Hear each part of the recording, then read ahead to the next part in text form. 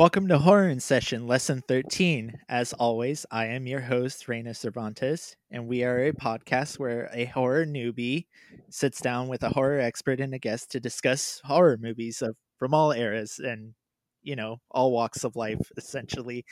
Um, Once again, I am your host, Reina Cervantes, and I am here with my lovely co host, Kayla. Hi, it's so good to be back. I know that much needed break, huh? Yeah, we were just pumping out episodes. Have we said we're going to go to the bi weekly coming up soon? So it was nice to have a little break, but Yeah, we'll have more breaks. yeah, definitely. And this week's guest, she's a critic for the Turbine News Service in the Los Angeles Times, as well as a guest host for the Switchblade Sisters podcast. Please welcome to the show, Katie Walsh. Hi, I'm so happy to be here. Hi, yeah, thank you for agreeing to come on. Yeah, this is really fun. I'm super excited that we get to dive in to our topic this week. Yeah, and that reminds me, I do need to say the topic of this episode. But before I do that, we're going to do a quick little new segment, just kind of mix things up a bit. Just kind of ask you guys, what have you been watching this week besides what we're covering? Kayla, you want to go first? Oh, okay, me first. I just got HBO Max because they finally got the app on the Amazon TV. So I've been jumping back into Doctor Who because the new seasons with 13 are actually pretty good. And then other than that, I've been rewatching Dash and Lily because I just think that's the essential. I don't know if we're doing movies or shows, but I've been mostly watching shows. So that's my lowdown. That's entirely fine. It's just whatever you've been watching that isn't these horror movies. How about yourself, Katie? What have you been watching this week? Well, I did a bunch of catch up for sort of like end of year, best of type movies and stuff that had recently come out. So I did that on Sunday. I watched Sound of Metal, which was amazing, Oh. on Amazon Prime, and it was so good. Just really like a very well acted, well told story. And I watched Promising Young Woman on a screener, and I've also been watching some films for Switchblade Sisters. So I watched Volver, the Pedro Almodovar film, for an episode that's coming out, which I had not seen, since like 2006 or whenever it came out, and I was just like, oh, it's so good. I had forgotten how great it was.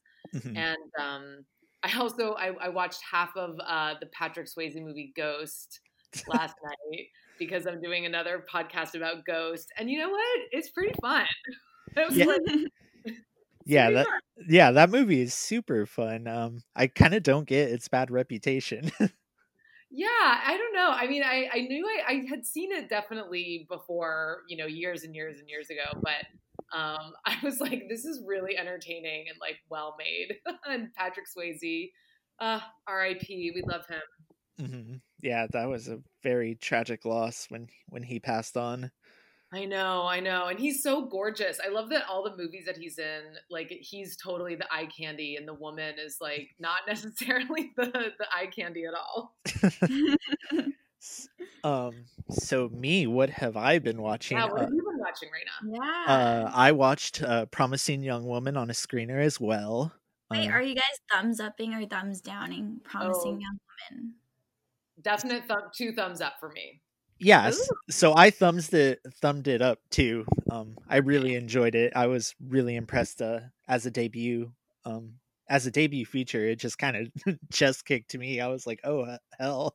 It's very like it's so bold, and she just comes out swinging. Like I think chest kick is the total right way to put it, because it's so unapologetic and just bold and sassy, and like Carey Mulligan is unbelievable. Yeah, all around a super strong debut. Aside from that, I revisited the Resident Evil movies this week. I finally finished all of those. Fun. Super fun. Probably one of my favorite movie series, to be honest, just how like batshit insanity fun they are. Yeah. And I've been revisiting those in anticipation of Monster Hunter coming out.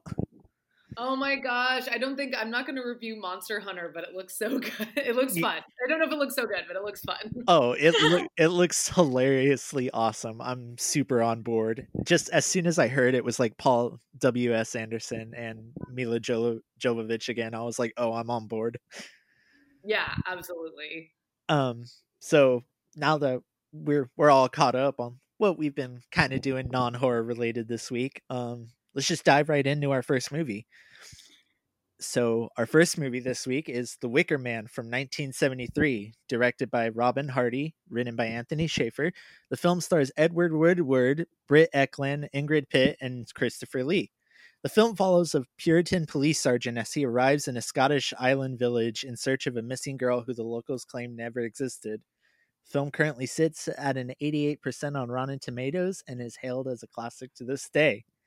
Kayla, what did you think of The Wicker Man, or thoughts, overall impressions? I loved The Wicker Man. Oh my gosh. I have never really heard of this movie. I heard whisperings of it when Midsummer came out, but nothing substantial. Because you're saying it's a classic, but I don't hear people talking about The Wicker Man all that much. I've heard you talk about it a couple times, but not a lot of people talk about it, I don't feel like. But I don't know why, because it was amazing. So I'm taking all of I guess people watch Midsummer and think of The Wicker Man, but I was watching The Wicker Man and thinking of Midsummer. But I was surprised about how many similarities in traditions there were, because I didn't know how much of Midsummer or The Wicker Man were inspired by real things, and I'd love to deep dive into it. Or since Katie recommended these movies, I don't know if she knows more about all of that stuff in real life, but it's really interesting, and I just loved the music. This is like halfway a musical or something. I don't what and the imagery, and it's just a beautiful film. And other than that, I kind of like the commentary here of I felt like there was some commentary of these beliefs and the enforcing of beliefs on other people. And I think it's interesting that this is a movie that came out in 1973, which is the height of the Vietnam War ending, and there's that invasion of white people into Vietnam, and I think there's some interesting ideas there. I like how, I know we're not there yet, but in The Wicker Man 2, they kind of go more into that of the invasion into female women, and enforcing beliefs on maybe minority people, or not minority, but people who are what is the word I am thinking of here? Do you guys know what word I'm thinking? Like a closed community, and being isolated, and then what does it mean when someone who's representative of mainstream culture or law enforcement comes up against that? Yes, exactly. Wow, you're so well. You knew exactly what I was trying to say. Thank you. But yeah, and other than that, I just love how this movie encapsulates the 70s. We were talking about The Lost Boys last week, and how I was like, wow, that movie was really the 80s, and this movie was really the 70s. But yeah, I'm so glad I got to watch this movie. I'm so glad Katie made me watch it, because it's so good. I'm so glad you liked it so much. It's such a fun one. It's it's just so good. It's such a good movie. I'm obsessed with it. Yeah, so I guess that could be our segue into Katie. What's your history with The Wicker Man? I can't remember the first time I saw it, but it was within maybe the past 15 years or so. But the first time I saw it, I remember being struck by how great it was. And then I did actually rewatch it earlier this year, because I did a podcast Switchblade episode with the directors of Blow the Man Down, and they chose that film as their influential film they wanted to talk about. And revisiting it, I just was like, oh, this is so great. And I had never seen the Nick Cage Wicker Man. So that was a real fun one for me to kind of dive into. But yeah, I mean, I do love that it's a musical, like Kayla said. I mean, you probably were totally shocked when she starts singing the song, when Britt Eklund starts singing her seduction song. Such a funny moment. I mean, that's the thing. It's like it's a funny movie, but it's also just, it's funny because it's goofy 70s whatever, but it's also just so good. And I think all the performances are really great, and as much as it is kind of like a goofy 70s movie, almost like commenting on hippie culture in a way, that it is just incredibly well made. And I'm always struck by sort of the cheekiness of the movie and like Robin Hardy's direction, and there's like a mischievous quality to it. And then I'm also really struck by Edward Woodward's performance as Sergeant Howie, and he is so committed to this role as this like incredibly repressed man. But I like that I think that about folk horror. So like I had noticed that you liked Midsommar, so I was like, oh, let's do more folk horror films. Which I love folk horror, but I'm not like an expert in folk horror at all. But I love that. I think the best ones, and I think Midsommar does this, and The Wicker Man does this, is the ones where like, modern life clashes with this like sort of older way of life, this ancient traditional way of life. And so I think the Sergeant Howie character is just such a perfect example of like British stiff upper crust, upper lip, like law enforcement kind of Christian. I mean, he's a virgin. It's like, what the hell? This guy is. And also, like, how old is he? Like, he looks older. He's like, I'm saving myself for marriage, and you're like, I think you're like in your late 40s. But, maybe they aged more in the 70s. But that clash of modern and ancient or a closed community, I think, is a really good way to show folk horror. And I think Midsommar does that really well too. And I think that Ari Aster was like directly pulling from Wicker Man for sure. Mm-hmm. I could see that. I always kind of like almost viewed it as like a modern like Viking tale, because you hear about like the history of Vikings and how when they first arrived in England, like they had their like pagan and Norse beliefs, and like the ones living in England were all Christians, and it was like this clash of ideas and outsiders being in like different spaces. I felt Wicker Man, especially the original, conveys that feeling very well, almost in a modern context. Mm-hmm.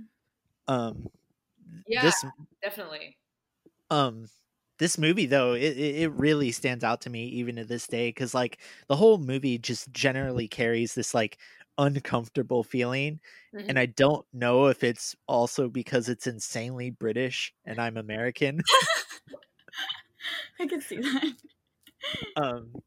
But yeah, I can't even find the words to say. I don't know. I think there is, like I said before, like there's a mischievousness to it and a playfulness. Mm-hmm. Like the part where he tries, it's sort of towards the end. It's right before the parade of people, and they're all in the costumes. And he goes back to the town after he tries to start the plane, and there's just all these funny little shots of the guy in the costume like hiding from him.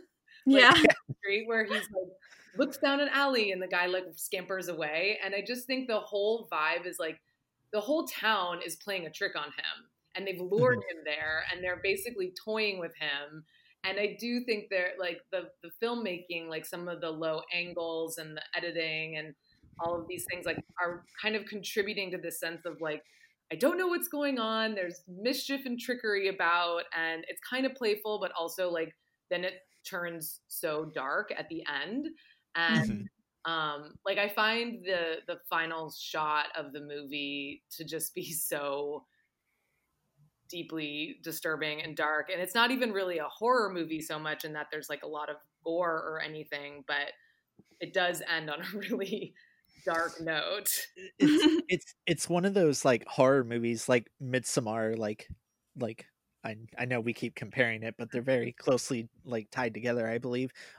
It's one of those rare horror movies like almost set entirely in the daylight. Yeah, that's true. Mhm. Like nothing is hidden, and I think in a way that kind of makes it a little bit more terrifying. Yeah.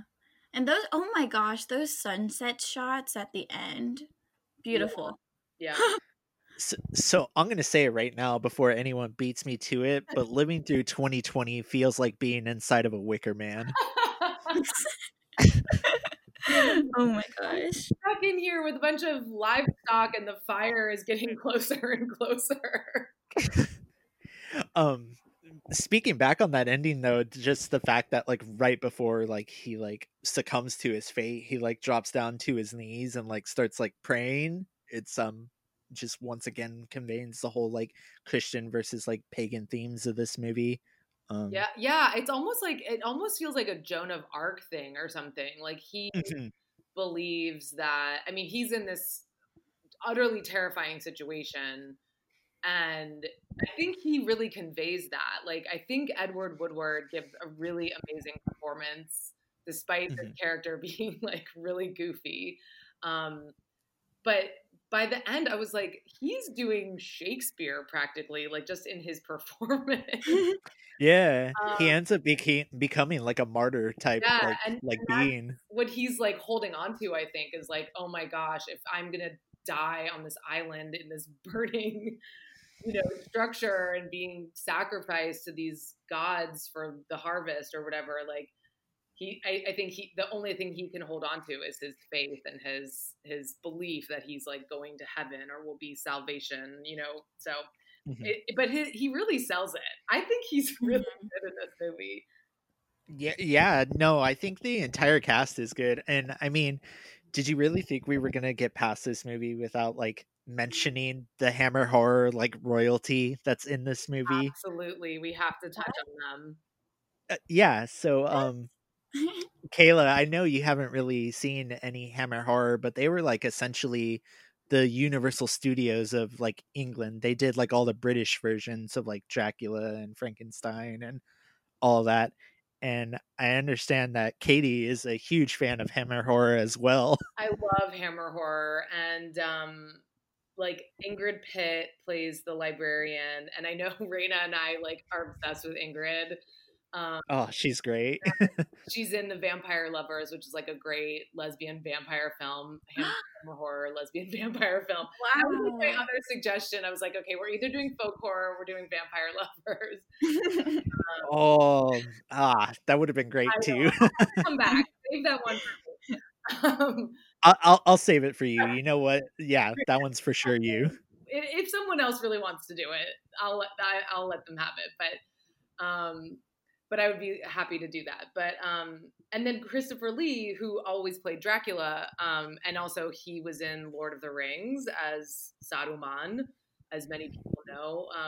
Mhm. But he actually like actively wanted to get away from doing like Dracula type roles, and so that's why he decided to make this film and like actively sort of pursued it. So it's based on a novel, and then I think he sort of like actively pursued like developing it, and making it as sort of a more modern piece for him to do. So he was really involved in the making of it. Mhm. Yeah, Wow. he's great in it too. Like I love his like crazy hair and his like over the top performance. Yeah, he's amazing, and he's the funny thing to me is like at the end he's kind of wearing like some weird sneakers, and you're like, what are those shoes he's wearing? um, and then like my favorite thing though is when they're in the sort of procession, and he says to Sergeant Howie, who's in like the fool costume, he's like, cut a jig, man, or something. Like he's like, all that dancing, like paper, man. It's like he just has so many great lines and line readings in it, and I do love Ingrid Pitt as well, and like the way that the women kind of get involved at the end. Like Miss Rose is played by Diane Salento, who's actually married to Sean Connery, and Oh, yeah, okay. I did not know that. yeah, And just like the way that they are all kind of like I was noticing that they, you know, he's in charge of Summer Isle, but then he's got these women who are kind of his like right hand women or helpers or whatever. And then in Midsommar, like that's a really matriarchal society. Like the leader of that society is that woman. I don't remember her name. I don't know if we get a name for her at all, but she's kind of the one who's like, you know, opening the ceremony of Midsommar, the celebration. Mm-hmm. So it's a very like equal gender type of thing in both of the films. Wow. Yes. That kind of blew my mind just now. Sorry, I'm reeling from that. Sorry. Yeah, I was like, is this movie pro women or not? There was a lot of nudity. I was like, Well, that's just British horror in general. A lot of boobs. We love boobs. We love some boobs. Very, very sleaze in the 70s. Oh, I know. Yeah, it's funny because it's like, well, why do they have to have so many boobs in it? It's like, well, it's almost like exploitation films. Like they're just trying to, you know, sell tickets to people who want to see some titillation. But another fun fact, though, about Britt Ekland's song and her performance, where she's singing through the wall at Sergeant Howie, and sort of beckoning him to come, like, make sweet love to her, is so the bottom half is a body double. So anytime you see her, like, kind of swinging her butt in front of the wall, that's a body double. So wow. Oh, no. So fun fact about the behind the scenes of that Wicker Man. That's great. That's interesting. Kayla, before we move on, got any final say on Wicker Man? You approve of this movie, disapprove, love it, hate it? No, yeah, I really love this movie. Do people know this movie or am I just crazy? Because I don't hear people talking about it. So I think it exists in in the horror community. This movie is very well known, but I'm also like very in tune with the horror community. So I would not know, to be honest. I feel like not enough people know about this movie in particular. Yeah, I agree. think it's kind of a cult classic at this point in time. I feel like it was kind of popular when it came out in the 70s. There was actually the soundtrack was really like popular. So there was like a record that went along with it. So the song that opens it, which is like corn rigs and barley rigs, apparently was a hit. What? Now I need the vinyl. I know the vinyl was like really popular, and I think it kind of set off like a folk, like a modern folk type of trend. At least that's what Wikipedia said when I was looking it up months ago. But yeah, so I think it was kind of like more well known in the 70s, and now it's like a little bit of a cult hit. But like I would agree that like horror fans like it a lot, which is interesting because it's not really, there's not a lot of blood and gore in it, but it has that thread and like that sense of otherworldliness in a way. Yeah. So I know both of you haven't seen this, but if you love this movie, you both should really watch Apostle. I know. I wanted to watch it because I know you've recommended it to me, Raina, and I was watching something and it was referenced, and I was like, oh, this looks so good. Yeah, it's super good. Also, you get your blood and gore in that one. All right. I know. I was watching the trailer. I was like, this looks rough. Like some torture stuff going on. Crazy how he went from doing like martial arts movies to like randomly making that. No, I know. That's the Legion guy. Yeah. Yes, Dan Stevens is the lead in Apostle. And Michael Sheen is in it. Really? Mm-hmm. Yeah, good movie. I love it. It's on my Netflix watch list. Okay. Perfecto. What was I going to say? Also, before we move on, Kayla, we made it through a Christopher Lee movie without you mentioning Star Wars once. I'm very proud of you. Wait, whomst? So Christopher Lee in in The Wicker Man plays Count Dooku in the Star Wars prequels. Christopher Lee. Oh wait, what does he play in this? Am I missing? He's what's his name in this movie? I can't remember. Let me look at it. Lord Summer Isle. He is. That does not. Well, how would I have known that? He does not look anything like he does now, does he? Oh my gosh. Unfortunately, he is no longer of this earth. So. Well, he doesn't look anything like he did in Star Wars. Well, I mean, obviously, Star Wars was made many years later. That's crazy. Kayla, are you a Lord of the Rings fan? I have never seen Lord of the Rings. You gotta see it.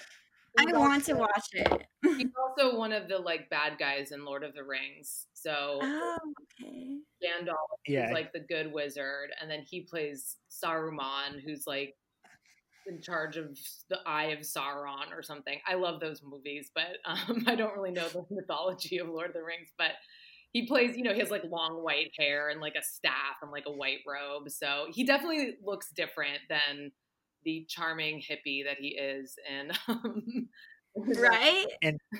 And I know we talked about Christopher Lee playing Dracula, and his entire character in Star Wars is a reference to that. He's a count. He wears a long black cape, and his name is Count Dooku. Yeah. Oh wow, I had no idea all this Christopher Lee stuff, but I also have not watched. I've watched the prequels like twice, so don't bully me. He was in a bunch of movies. He's like got like one of the longest. Wow. Right. Mm-hmm. Yeah. They made like a Hammer horror movie like every week, like. Pretty much. I own like all the Hammer Dracula movies, and I want to say right off the top of my head, there's like 9, and they were all made like one after another. Someone was tweeting the other day, not to like get off on Hammer too much, but someone was tweeting like, why are all the Hammer horror movies lit like Shea Stadium Mets game, like basically saying like there's flooded with light. And I'm like, listen, so they don't have to change the lights. They're just doing setup after setup and like churning and burning these movies. They're like, pretty much the same costume. Like I think people forget that like Horror of Dracula, even though it's got like 4 different settings, it uses like one set. Right, absolutely. They just redressed it over and over and over. Those movies were made on the cheap. Totally. I can't even imagine how fast they made them. Oh, too fast. Okay, so let's just have that be our segue into movies that seem like they were put together haphazardly. Let's continue on with our second film this week, The Wicker Man remake from 2008, written and directed by Neil LaBute. Starring Nicolas Cage and Ellen Burstyn. The film follows a sheriff played by Cage as he investigates the disappearance of a young girl from a small island and discovers there's a larger mystery to solve among the island's secretive neo-pagan community. Made on a budget of about $40 million, the film only grossed about $38 million and was destroyed by critics as it currently sits at a 15% on Rotten Tomatoes. Despite this, the film seems to have found a cult following today. I want Kayla to kick this one off. Oh gosh, this is another The Phantom of the Opera remake where I'm like, no, I don't want to watch this. One thing I will say though is that when I after I watched the original Wicker Man, I was like, actually Nicolas Cage as whatever his name is, that makes so much sense. I don't know how the casting process went, but I hope the casting director or the director in general was just like, we have to have Nicolas Cage, because that makes a lot of sense to me. This movie was not good, but I think the worst part about it is that they don't have the accents. I think this movie could have been salvageable if they had the accents. That I don't know why, but it's set in Washington. What? Like, what do you can still have accents and be set in Washington. I do agree though that like it doesn't, like, when I don't know, it doesn't feel like a different place.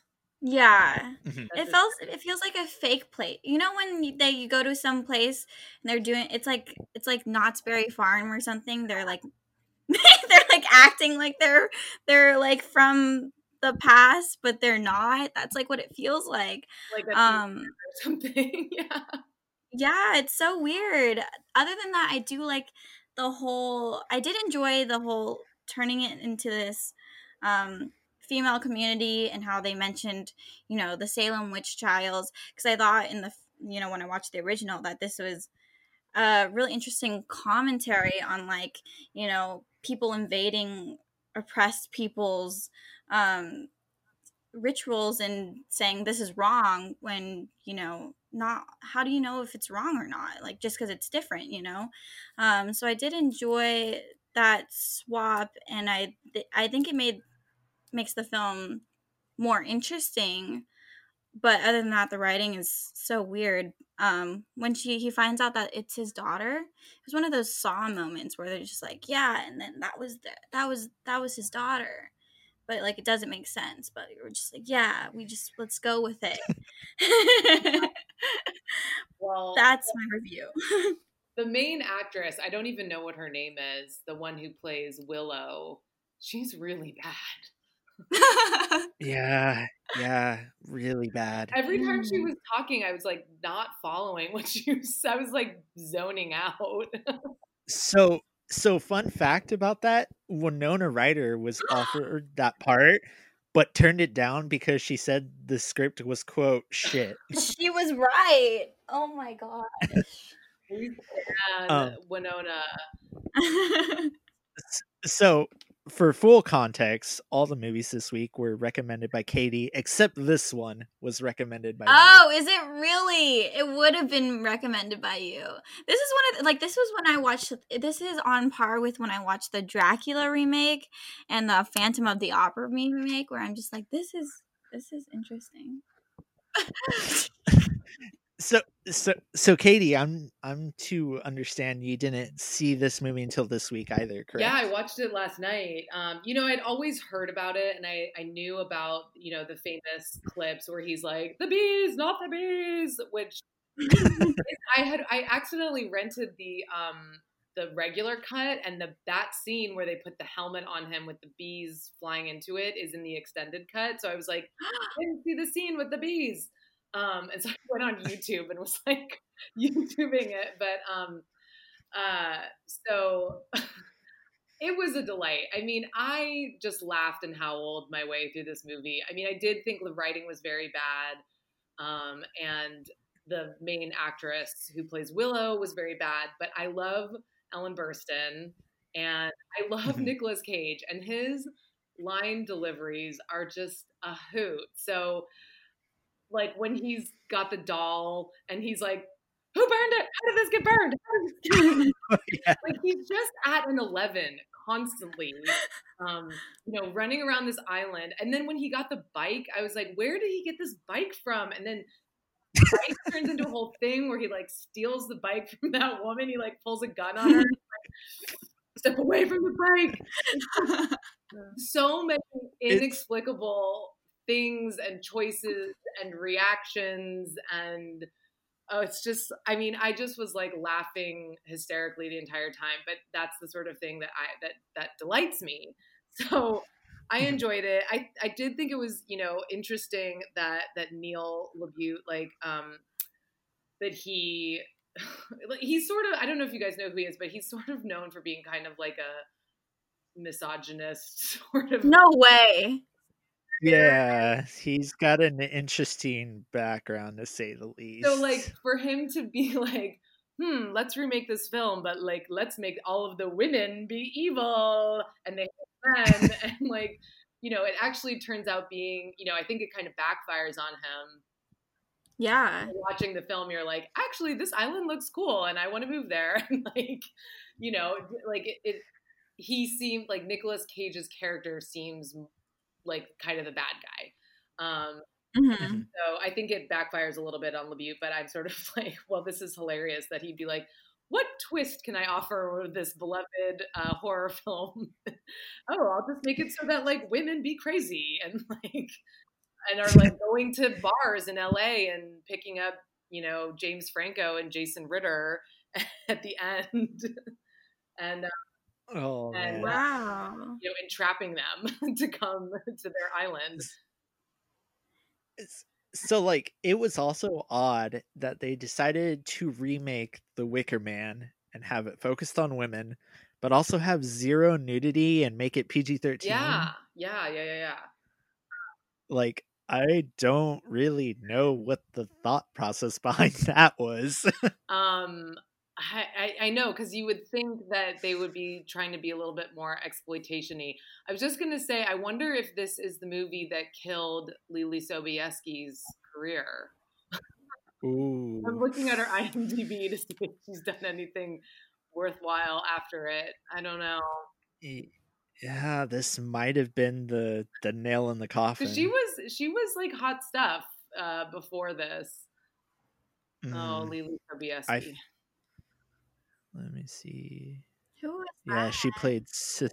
she played Sister Honey in this She's one. like the kind of blonde girl who I can't remember when he first encounters her, but at the end of the film when they go to the bar, she's the blonde girl that's with the Willow character.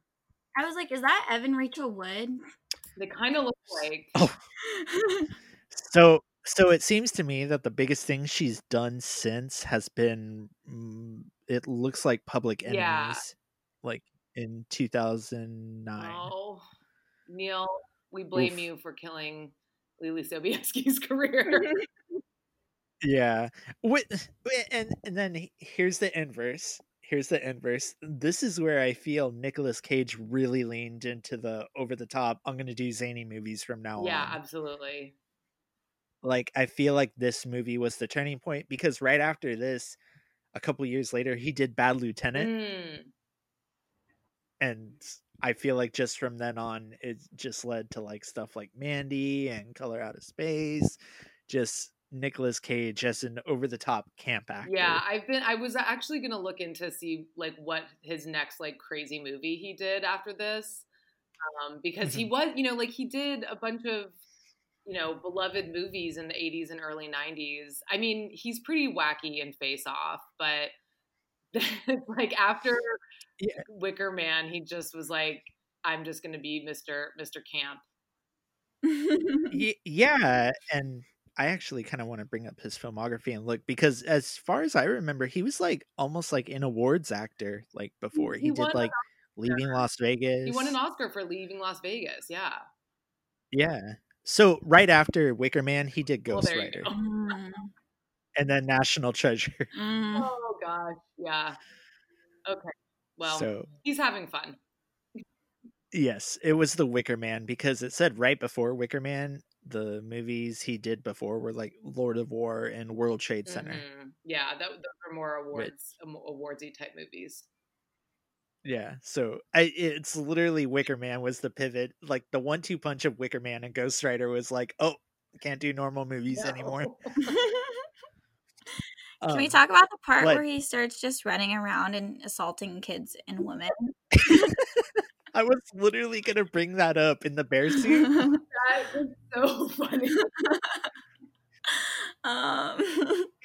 He literally just starts running around the island, just punching everybody out. Like what? I had rented this movie when it first came out from Hollywood Video. Of course you did. Yeah, that's such a Nicolas Cage thing. I don't know why. I just associate Nicolas Cage with my youth in like the 2000s. He was in like a lot. But I remember renting this from Hollywood Video and just going home and popping it on, and it just got to that part, and I was just like, "What the hell is this?" And he just like, or where he screams at the top of his lungs, like, "Killing me won't bring back your honey." Oh my gosh. So, Raina, had you seen the 73 Wicker Man before you saw this? So, confession, this was the first Wicker Man I saw. So, were you like, when you saw what was your feeling when you saw the original? So, when I saw the original one, I was like, well, this ain't the same movie at all. I'm like, it's called The Wicker Man. It's got some of the iconic imagery of The Wicker Man, but this is a totally different movie. Well, because they use I had some of the actually, same dialogue, like straight from the original. Do you yeah. notice that? So yeah, so what I was gonna say is like supposedly like 80% of the dialogue is ripped straight from the Yeah. original. But it's an entirely different film. Like the context of it is like so vastly different. Mm-hmm. Um and yeah, whereas like I felt like the original just like had a lot to say about like religions fighting each other or like outsiders or sexuality. I feel like this one just had nothing to say at all. It was like women are scary. That's what we feel. But I have to wonder like what direction was given to Nicolas Cage for his performance, like, or if he just was like, you know what, I'm gonna keep it at a solid 11 the whole time. So so if I remember correctly, he actually defends this movie and he's like, "Oh, me and Neil made an absurdist black comedy that nobody got." Okay. Wait, but that's interesting you guys say that this one had nothing to say. I thought this movie was trying to be like a feminist take on it or something, and that it was like the hetero male invasion into to telling women what to do, because there's that part where it was like, oh, the men are the breeders, and I was like, haha, that's funny, because I've, in the past, like, I felt like men treat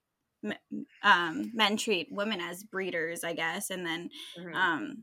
in the part, like in the end, where the women kind of take advantage of the men, and like take them back to their commune or whatever, and like a whole play on how like men take advantage of women at the bar. Mhm. So that's interesting for me to find out that like Neil is a misogynist, and here I'm thinking, I'm like, oh wow, that's interesting, and then I'm like, oh, maybe it's not so interesting. Maybe I'm just Well, overthinking it. no. I think you're doing exactly the right thing, which is that there's the intent of like what a film is trying to say, and then there's what you can take from it. And Mm-hmm. I think that there's the thing that the person creates, and then there's the person watching it, and the meaning that you derive from it or build out from it is completely separate from whatever Neil LaBute wants to say. So I think it's totally possible to take a feminist reading from this, because I don't think he's made a successful film. But so like I think that you getting a feminist reading from this is totally valid, and I just don't know if that's what he was trying to say as the screenwriter and director. But I think that like whatever meaning you derive from it is valid, and you know, I think that happens with all types of films where people read different things into the story and like find meaning from the story without having to like be completely in line with like what was the intent. And I'm not even sure what the intent was. I just am sort of reading onto it because of who Neil LaBute is. But Yeah. I do think it's interesting. Like, I don't think I think what he's trying to say is like, wow, look at these, like this colony of women, and they're like sacrificing men. And I think you kind of get the scary aspect of it at the end when you see them going out and kind of being like predators at the bar, to get Mm-hmm. these men and sort of trap them to come back to, they're obviously the intent at the end is like, okay, I'll get, pregnant by James Franco, who's this like young police academy cop. And then at a certain point, I'll send him a letter and say, our daughter is missing. And then they'll come back and he'll put him in the Wicker Man again. And, but, so I think he's trying to say like women are scary, but I think that, as a woman, we can look at it and be like, oh, women are powerful. and, Yeah. and so Uh, anyway. I I just read such a weird Okay. tidbit on this movie. So the director's cut, the unrated version that has the Uh-huh. bee scene, does not have the 6 months later scene at the Oh, end. Oh, wait, so did you guys not see the 6 months later scene? Or did you? So I did. I rented it this week, but I rented the PG-13 same. version. So I didn't get the B scene, and I was like, oh, like I was like Katie, I was like, is that in the director's cut? So I went back to YouTube, obviously, and watched it. But then I'm like looking up the differences, and yeah, that director's cut does not have the 6 months later scene. Interesting, because I think that's one of the like most telling things about the film. Mhm. I wonder if it was like just.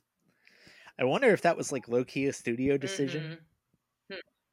Like, hey, cut this Oh, out. okay. Yeah. Interesting. Yeah.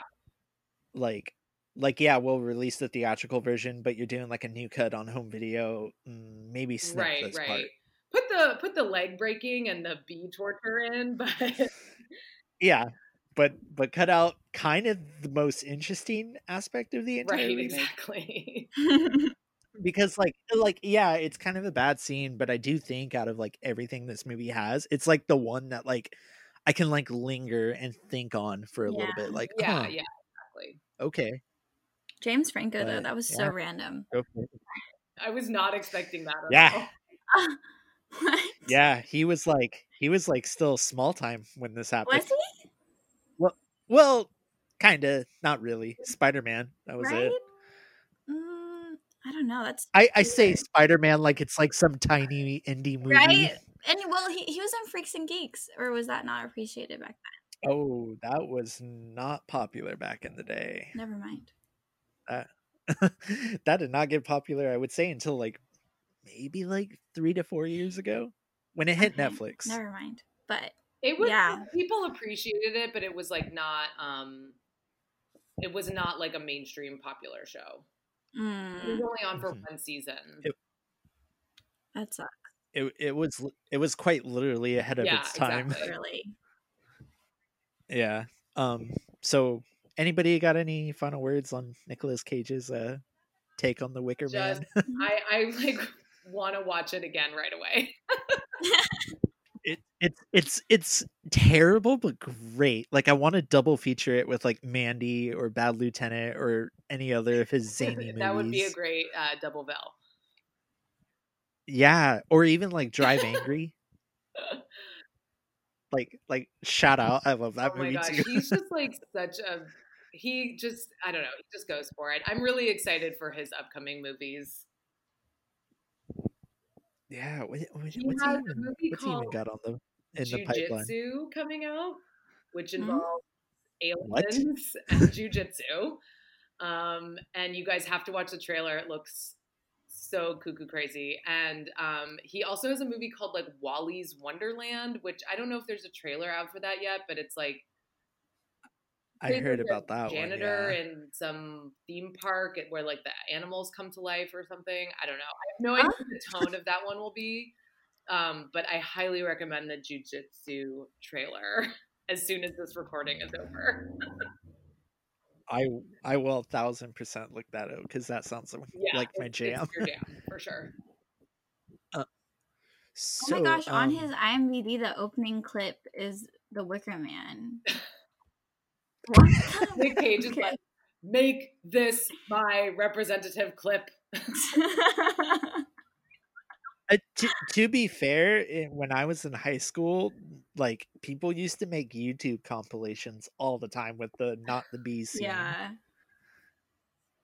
So I could totally see that as somebody going like, "Who's Nicolas Cage?" And then you show them that part, and it's like, "Oh, I that see. guy." So before we move on to our final film, which I feel like we'll have the most to say about, Kayla, did you want to read a word from our sponsor? Yes. Folks, do you love movies? The good ones, even the bad ones everyone told you not to like? It sounds like Super Yaki is the place for you. The team at Super Yaki loves movies so much that they've dedicated every waking moment of their life to bringing you top quality merchandise to showcase your love for them. From super soft t-shirts advocating for the immediate production of a third national treasure, aha, Nicolas Cage, to comfy sweatshirts that serve as a call to arms for all those in support of making Judy Greer America's lead. They even offer top quality enamel pins of some of your favorite directors like Sofia Coppola and Jordan Peele. Super Yaki joyously brings you wearable love letters to the movies and filmmakers you love. Plus, the team at Super Yaki screen prints all their apparel using eco-friendly 100% water-based inks and ships using compostable polymerers for an environmentally friendly alternative to online shopping. And as a special gift to you, listeners can save 10% on their order with code SUPERFRIEND. All caps, no spaces at checkout. If the spirit moves you, find them at superyaki.com. That's SUPERYAKI. Let's watch more movies. Yay. Yeah, thank you once again to Super Yaki for sponsoring us and keeping us on the air. So let's just dive right into our third movie because I know we've all been itching to talk about this one. This will be The interesting. yeah. So the last one we're covering this week is Midsummer from 2019, written and directed by Ari Aster, starring Florence Pugh, Jack Rayner, William Jackson Harper, and Will Porter. As a couple travels to Eastern Europe to visit a rural hometown's fabled Swedish Midsummer Festival, what begins as an idyllic retreat quickly devolves into an increasingly violent and bizarre competition at the hands of a pagan cult. Made on a budget of only $9 million, the film went on to gross $47.9 million at the box office and currently sits at an 83% on Rotten Tomatoes. Kayla, this is your favorite movie of all time, no? Yeah, it's one of my favorite movies of all time. So, Good choice. I don't know. Huh? I said good choice. Oh, thank you. Oh my gosh. It's hard for me to talk about this one. I mean, the first time I watched this movie, I'll say though, like I watched it, immediately when it came out because I was a big Hereditary fan too, because that's one of my all-time favorite movies as well. So I went into this thinking it's gonna be like Hereditary, somewhat like it at least, but this is nothing like Hereditary. So I feel like a lot of people got bad impressions of this movie, thinking that it was going to be something it wasn't. I think it's so much better the second time, especially if you have seen Hereditary. So I walked out of this movie going like, that was kind of boring. So a little tidbit about me, even though I'm the biggest Midsummer fan, that was my first experience with it. But then watching it again, this movie is just so masterfully made. Everything just works into each other. It's so beautiful. The music, the imagery, I just can't rave enough about this film. And then this one hit close to home for me because this movie came out in May of 2019. I had broken up with my boyfriend in January of 2019, and unfortunately, my ex-boyfriend was just like Christian. Wow. So this movie hurt to watch in theaters that when it came out. Like, I would be sobbing watching this movie because it would trigger feelings that I had in the past, especially watching the director's cut. I don't know if you guys have seen the director's cut, but it explores more of that relationship, and like the stuff that Christian does is just so similar to some things that happened to me in the past. So it's a movie that I hold close to me because especially during that time, it was hard for me to get out of that relationship, and I felt so empowered afterwards. And so to have this film and have, the ending be what it is, I felt even more empowered watching it, and I hold it very close to me for that reason. It just reminds me of like who I am and what I can do in my romantic life, because that was the second toxic relationship I had been in, actually, and I've only been in two.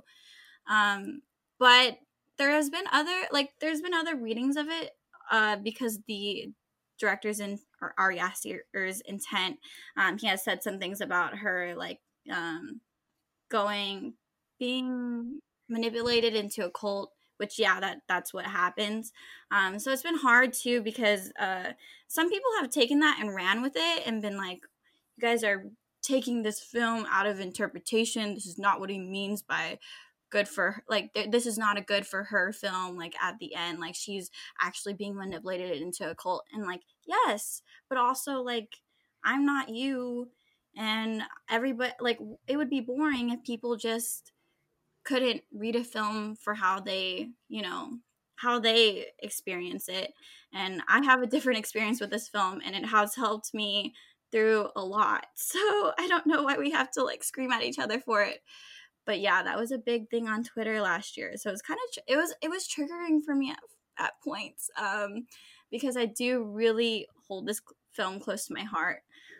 So I would just avoid the discourse around it a lot because it was just hard for me. Like, I just love this film, and I don't think it has to be that kind of issue. Like, I don't know why we have to police how people interpret films. But yeah, that's my long explanation. I'm so sorry, but No, I yeah. mean that's I mean I love that. It's kind of like what I was saying before, like you can take whatever you get from a film and it's going to be personal for every person, and whatever you take from it is like yours to keep, and it doesn't have to be, it's not going to be the same as someone else's interpretation, and it's only yours and yours alone, because watching movies is subjective and so is making movies. Mm-hmm. And I think also like this film is open, like it's open enough to interpretation, I think. Yeah, and I mean, even in the quote, I've had somebody like literally reply to my tweets that about me liking Midsummer and be like, "Look at, didn't you read what Ari Aster said?" and like send me a screenshot, and I'm like, "Yeah, it literally says it's suggesting." It's a suggestion. So I don't know why you're replying to my tweets so aggressively like this. But yeah. But actually, Yeah. I've heard that Ari Aster wrote this in the wake of a breakup of Right? his own. So Mm-hmm.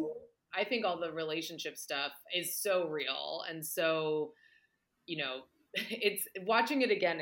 I was like this, they're the worst together. And Christian is the worst, and you just get the sense of her constantly looking to him for some kind of validation, and him never ever giving it to her, and Mm-hmm. it's painful to see over and over again. Mm-hmm. It really is, and I think he gets that. It's just I've never seen it so well brought to screen, a relationship like that, like so subtle, because it's not necessarily an abusive relationship. There's so many abusive relationships on screen, but there's also this subtle like toxicity that I think is so important to bring to screen, because this happens so often, especially in young relationships today, especially with social media and like phones and stuff like that. So I'm I'm glad that he was able to portray it so accurately. Mm-hmm, mm-hmm. And Katie, what's your history with Midsummer? Well, I saw it. I saw it to review the first time. I was a huge fan of Hereditary, and I saw it like 3 times in the theater. And I just think Ari Aster, I'm blown away by him. Mm-hmm. And I loved Midsommar, and I loved that it was so different from Hereditary. You know, Hereditary is dark. A lot of it takes place at night.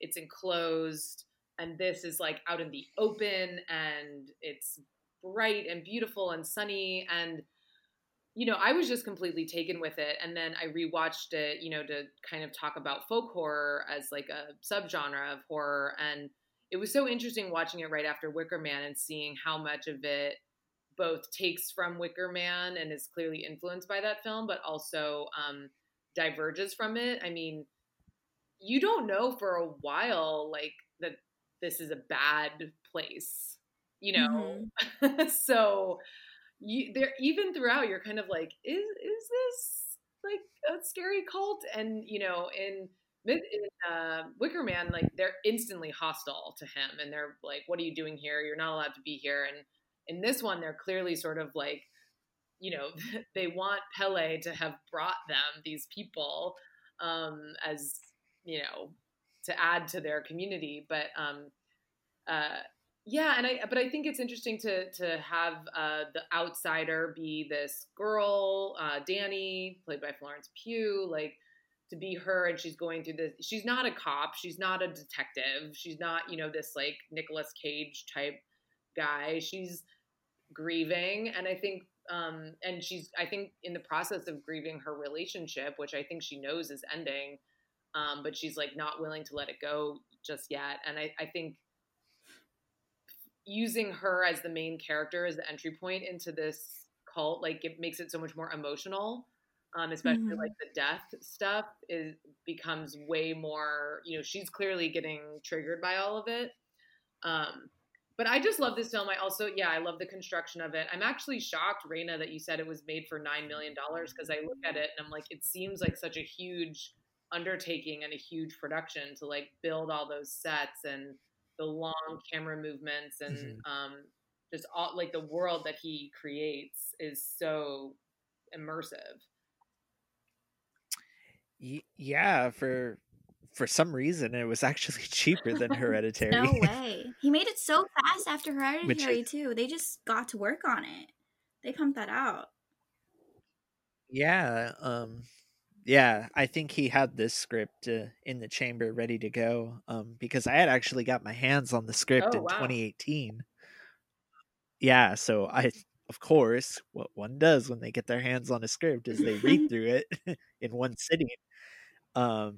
So I kind of knew what to expect going in. I mean, obviously some stuff is different. Obviously some stuff doesn't get shot, but this movie low key like blew me away, and I have like the funniest story like watching it for the first time. At the time I was a manager over at AMC Theaters out in Phoenix, and a bunch of the people there, they like loved Hereditary, and so we double featured it back to Wow. back. Yeah, like a day before it came out, because the content unlocked, so we were going to watch it to test the footage. So we double featured Hereditary and Midsummer back to back. Let me tell you, that was one of the most exhausting nights of my entire life. I know, his films are so draining. Oh, I remember like walking out at like, I think like 3 a.m. in the morning out into the lobby, and I was like, oh man, was that even worth like staying up and staying here to watch? But overall I loved it. I like how everyone does the Wicker Man thing, because initially when I first watched this, I walked out going like, oh, that movie was a lot like Texas Chainsaw Massacre. It was like if Ingmar Bergman had directed Texas Chainsaw Really? That's Massacre. one of his inspirations. He talks about Bergman a lot. Yeah. Yeah, which obviously this movie is 1,000% Bergman shots and influence. But just the fact that once again, outsiders coming in, kind of getting into areas where they don't belong, like in Texas Chainsaw Massacre. Of course, you have like the mallet death, which I think mirrors the sledgehammer death in Texas Chainsaw. Quite literally, people being hung on hooks. It was just very like Chainsaw-esque to me, which I feel like was like quite a different reading. And like, whereas like Chainsaw was a reading on like hippies at the time, like a commentary on that, I feel like this one is kind of like a reading on millennials at the time. Like, I mean, Will Porter walks around and vapes the entire time. So it's interesting that I feel like for just a sophomore movie at that, you could get so many readings and different ideas from this movie. I don't think there is a correct reading of this movie. I think it's all like what Katie said about Wicker Man. It's all what you take away from it, personally. Yeah. Which I feel like is quite the feat for like, especially for like, I know it's unpopular opinion, but like that's like quite a feat for modern horror to like get it recognized by the mainstream so Right? much. I mean, we all like to talk about how like, oh, the Academy didn't recognize this movie at all, but like Janelle Monáe like referenced it like in her opener at the Oscars. It was a popular film. Like that's insane. Like the Academy were the ones who bought the May Queen dress Oh, I for didn't their realize museum. that. Wow. Yeah, remember A24 put it up for bidding, and the Academy bought it for the museum. I was like, oh, I won. It's mine. It's mine. Like, it's the people's dress now. And people were like, you really bought it? I was like, no, but like, you know, it's mine because like it's the people's dress. We get to go see it now. You're like, visit it. Yeah. Yeah. It's crazy because I think they said like Ariana Grande was also like bidding on it, and I'm like, well, I'm glad somebody bought it that it could be like displayed like in a public capacity. I was so happy. I was like, I can't live the rest of my life knowing it's just in someone's house and just sitting there. I need to see this dress in real life. but also like brings up concerns that like the Academy like won't nominate this or recognize this like in really any capacity, but then buy that for the Yeah. I museum. mean, I don't know. it's just such an insane movie, I think. Um and yeah. That's all I have to say. It's just such an insane movie. I don't think it had a chance just because of how there's just so many insane things. Well, Huh? well, Oh no, I don't go know. on, Katie. I've like once you kind of like figure out how the sausage is made with the Oscars and the Academy, it's like I don't know. I don't look to them to like validate. I'm just like, awards are award. Like it's actually like it's a pretty small group of people, and it's kind of a popularity contest, and it's kind of a did you earn this yet contest in the sense of like, are you old enough? Are you established enough? And so like the way the nominations work is like the directors nominate the directors and the cinematographers nominate the cinematographers and et cetera, and then everyone votes on the nominees. But like I've found just interacting with Academy committees, like it's very like, is it your turn? Mhm. Have you paid your dues? And like especially like the cinematographers, I feel like I mean, I don't want to comment on like the interworkings of cinematographer guilds, but it seems a little clubby is what I'll say. Yeah. That makes sense. Yeah. Which I mean, I was the same way. I'm like, awards don't validate everything, but then Parasite sweeps Oscars, and I'm like, oh wait, hold I'm up, like, no, I'm awards kidding. don't mean anything, and then you know the thing that you love gets rewarded, and you're like, wait a second,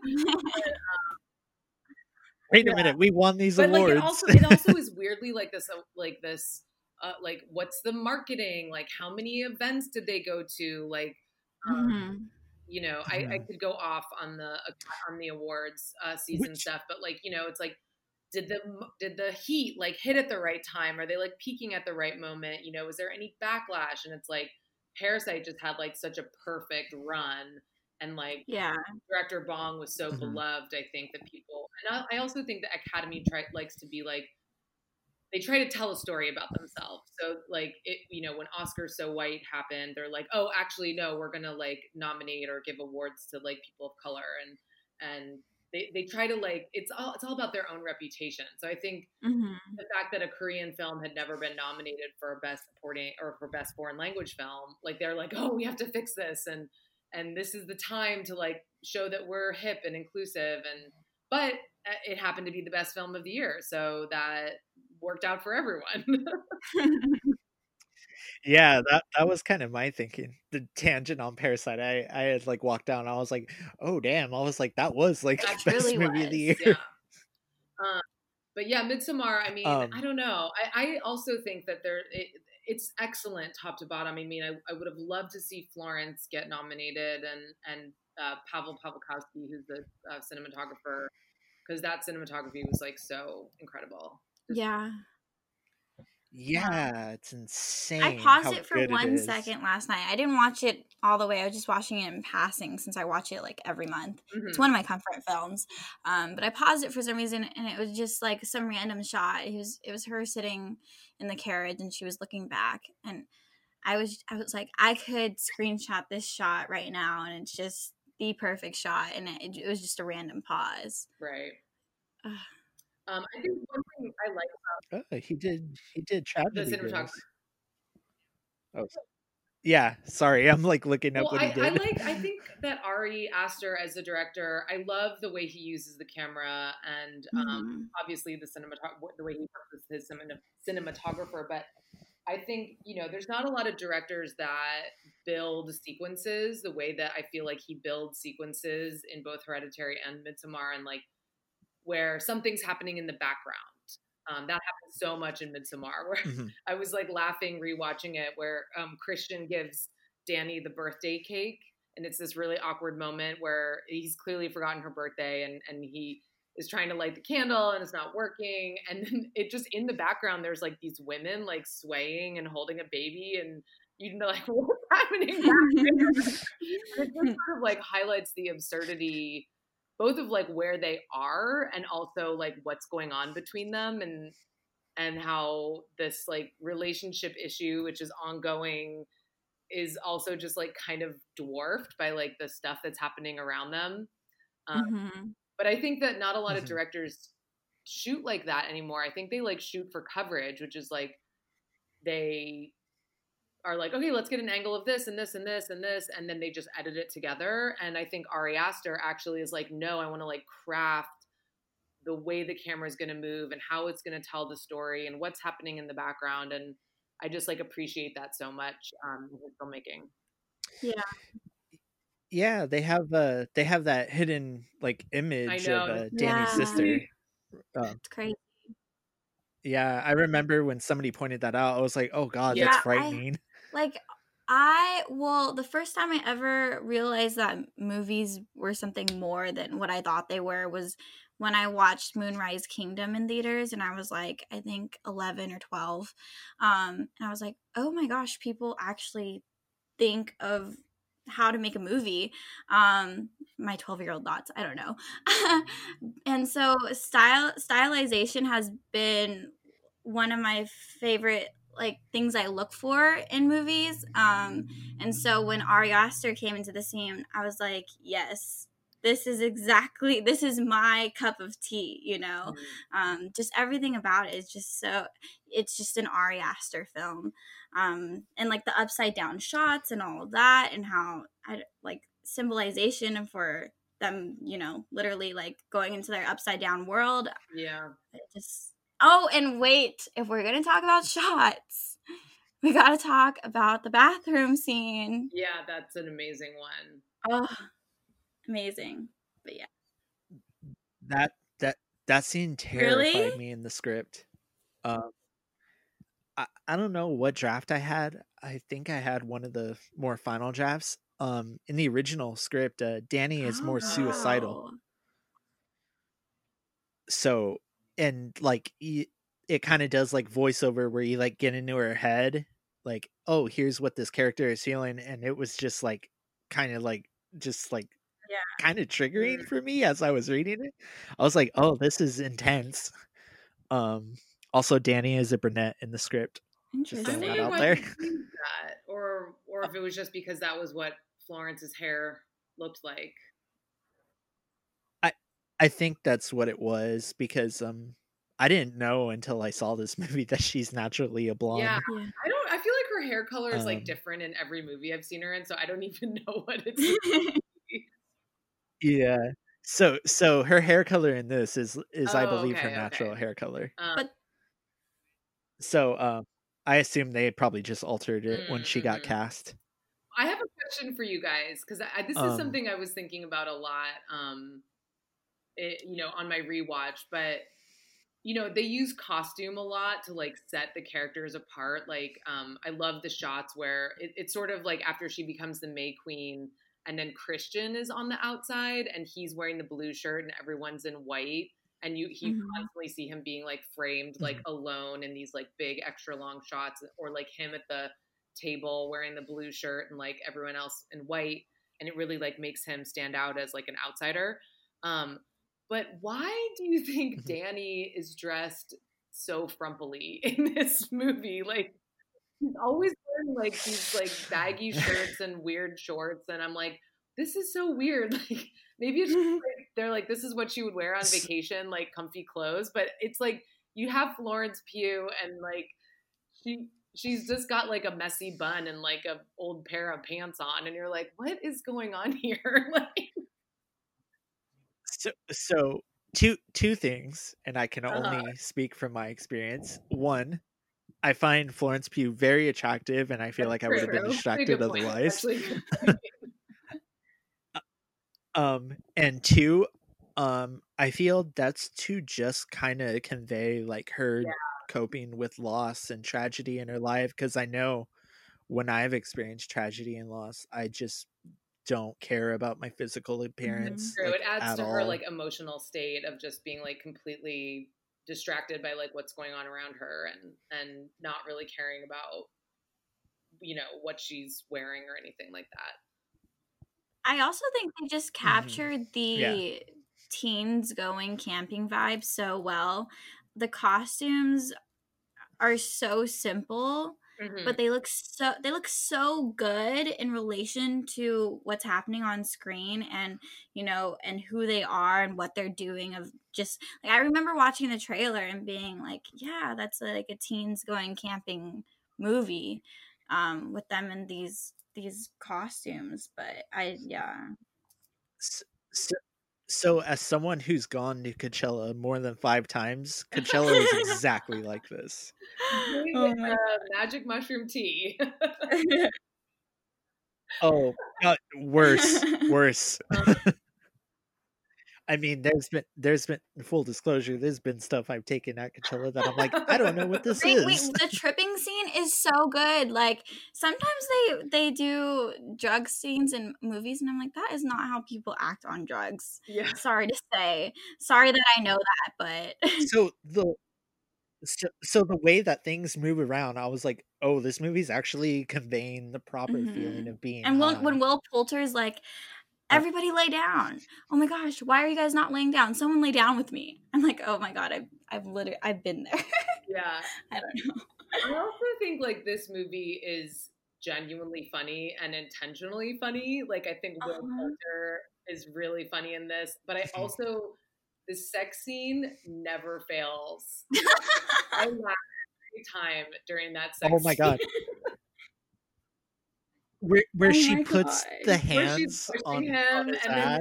Even just like when the girl like reaches up and grabs her mother, I think it's her mother's hand. She grabs a woman's hand and the woman starts singing to her. Jack Reynor is just like, what? Like, his performance in that is so good because he's just like flabbergasted. And I think that's part of the reason why this movie works so well is that all the actors are like totally in on it. Like everybody gives their all. Like they read the script and they were all like, yes. I think that's a testament to Ari Aster too. He just brings out the best performances out of all his actors. I don't know what it is. Yeah, I don't know how he does it because like the Toni Collette performance and the Alex Wolff performance in Hereditary are like jaw-dropping. Yeah, and Alex Wolff is he's still such a young actor too, so to get that kind of performance from him. Yeah. It's hard to believe that this movie was just initially conceived as just like this, like, you're just average slasher movie just with the Swedish setting.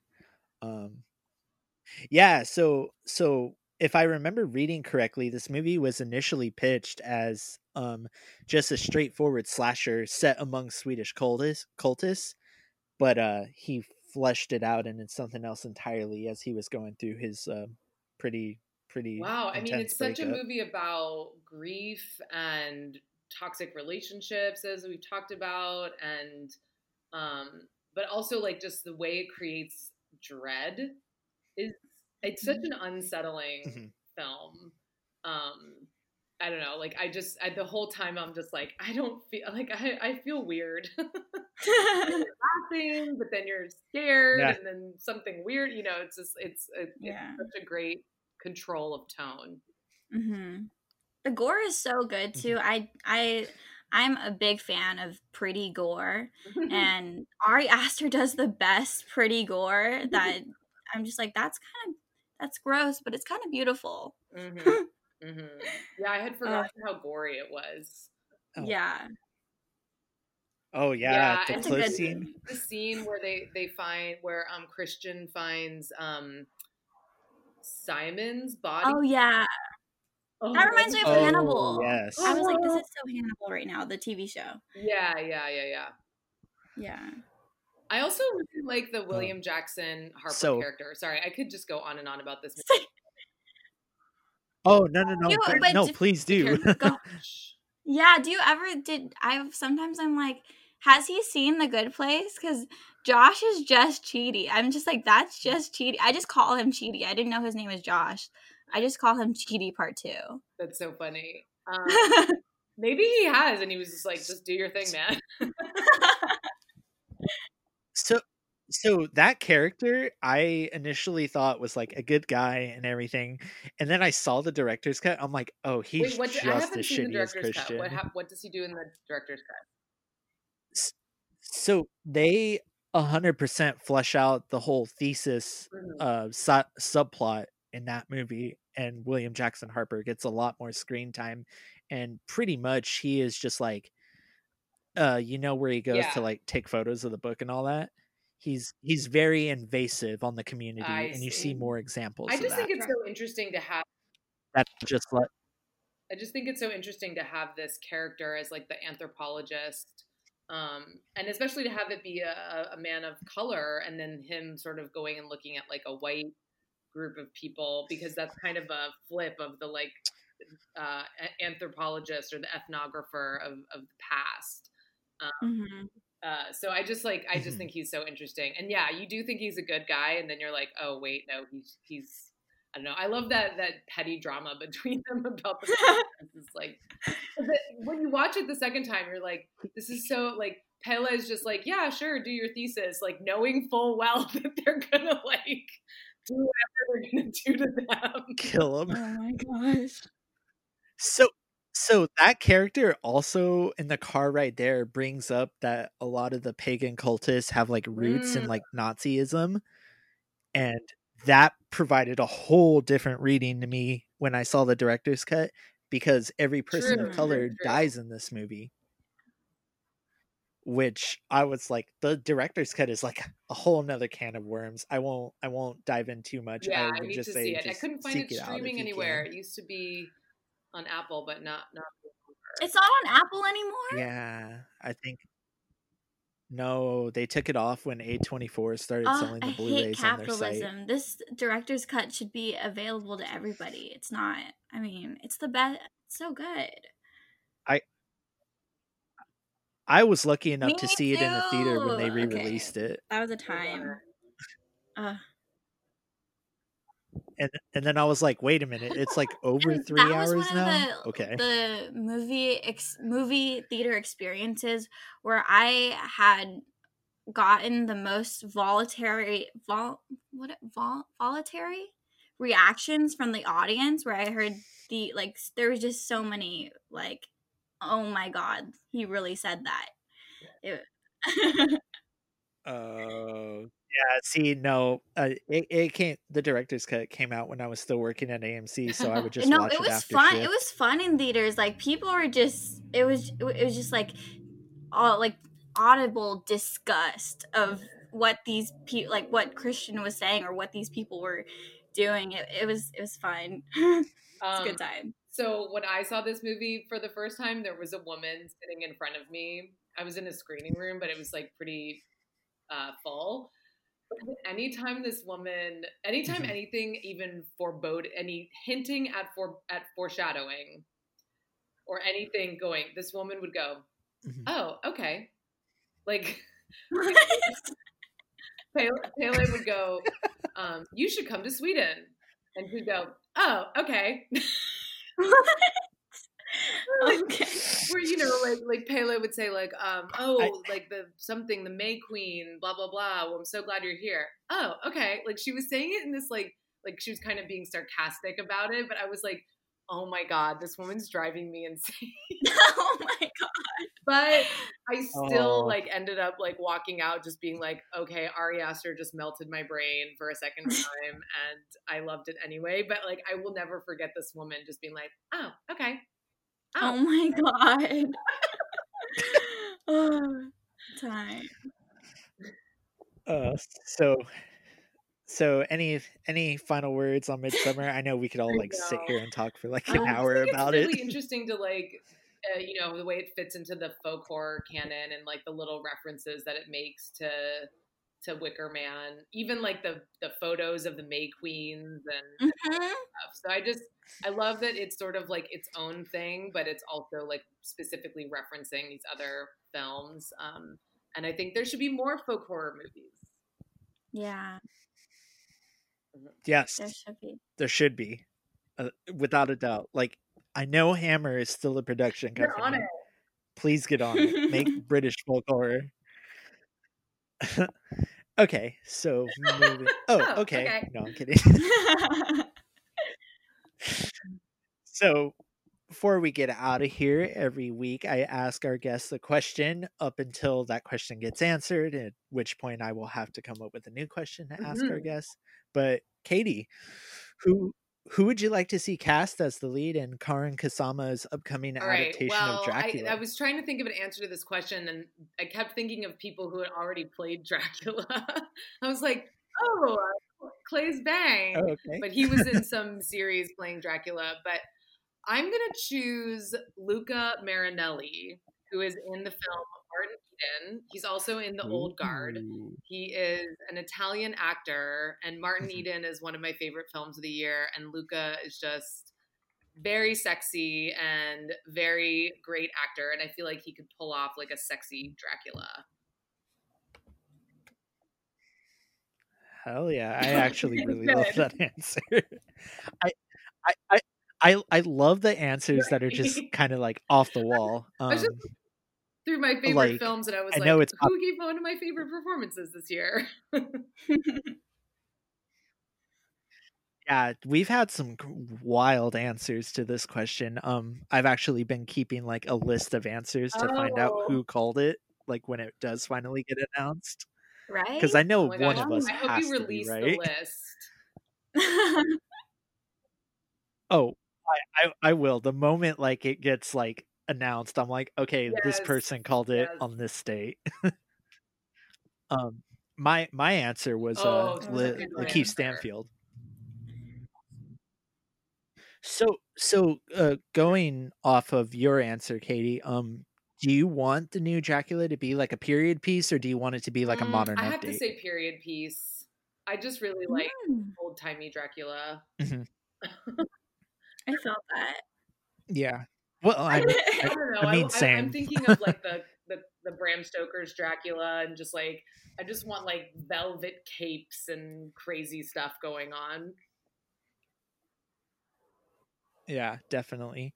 I'm so excited for her to be adapting Dracula. That seems like a I know. Me I'm match made too. in excited to heaven, see what she does kind of. with it.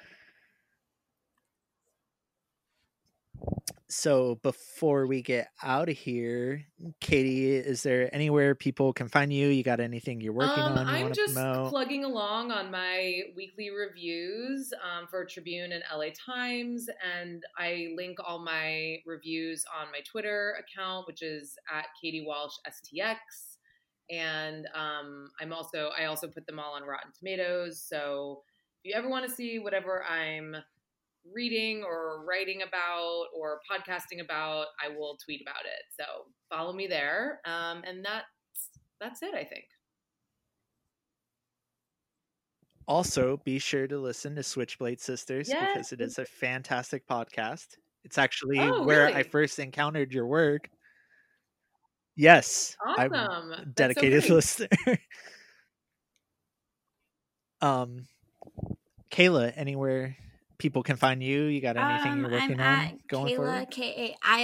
KAILA_Ren on Twitter. I'm hoping to get started writing again soon. I don't know. I'm starting school again next semester for my bachelor's for film studies. So yay. Awesome.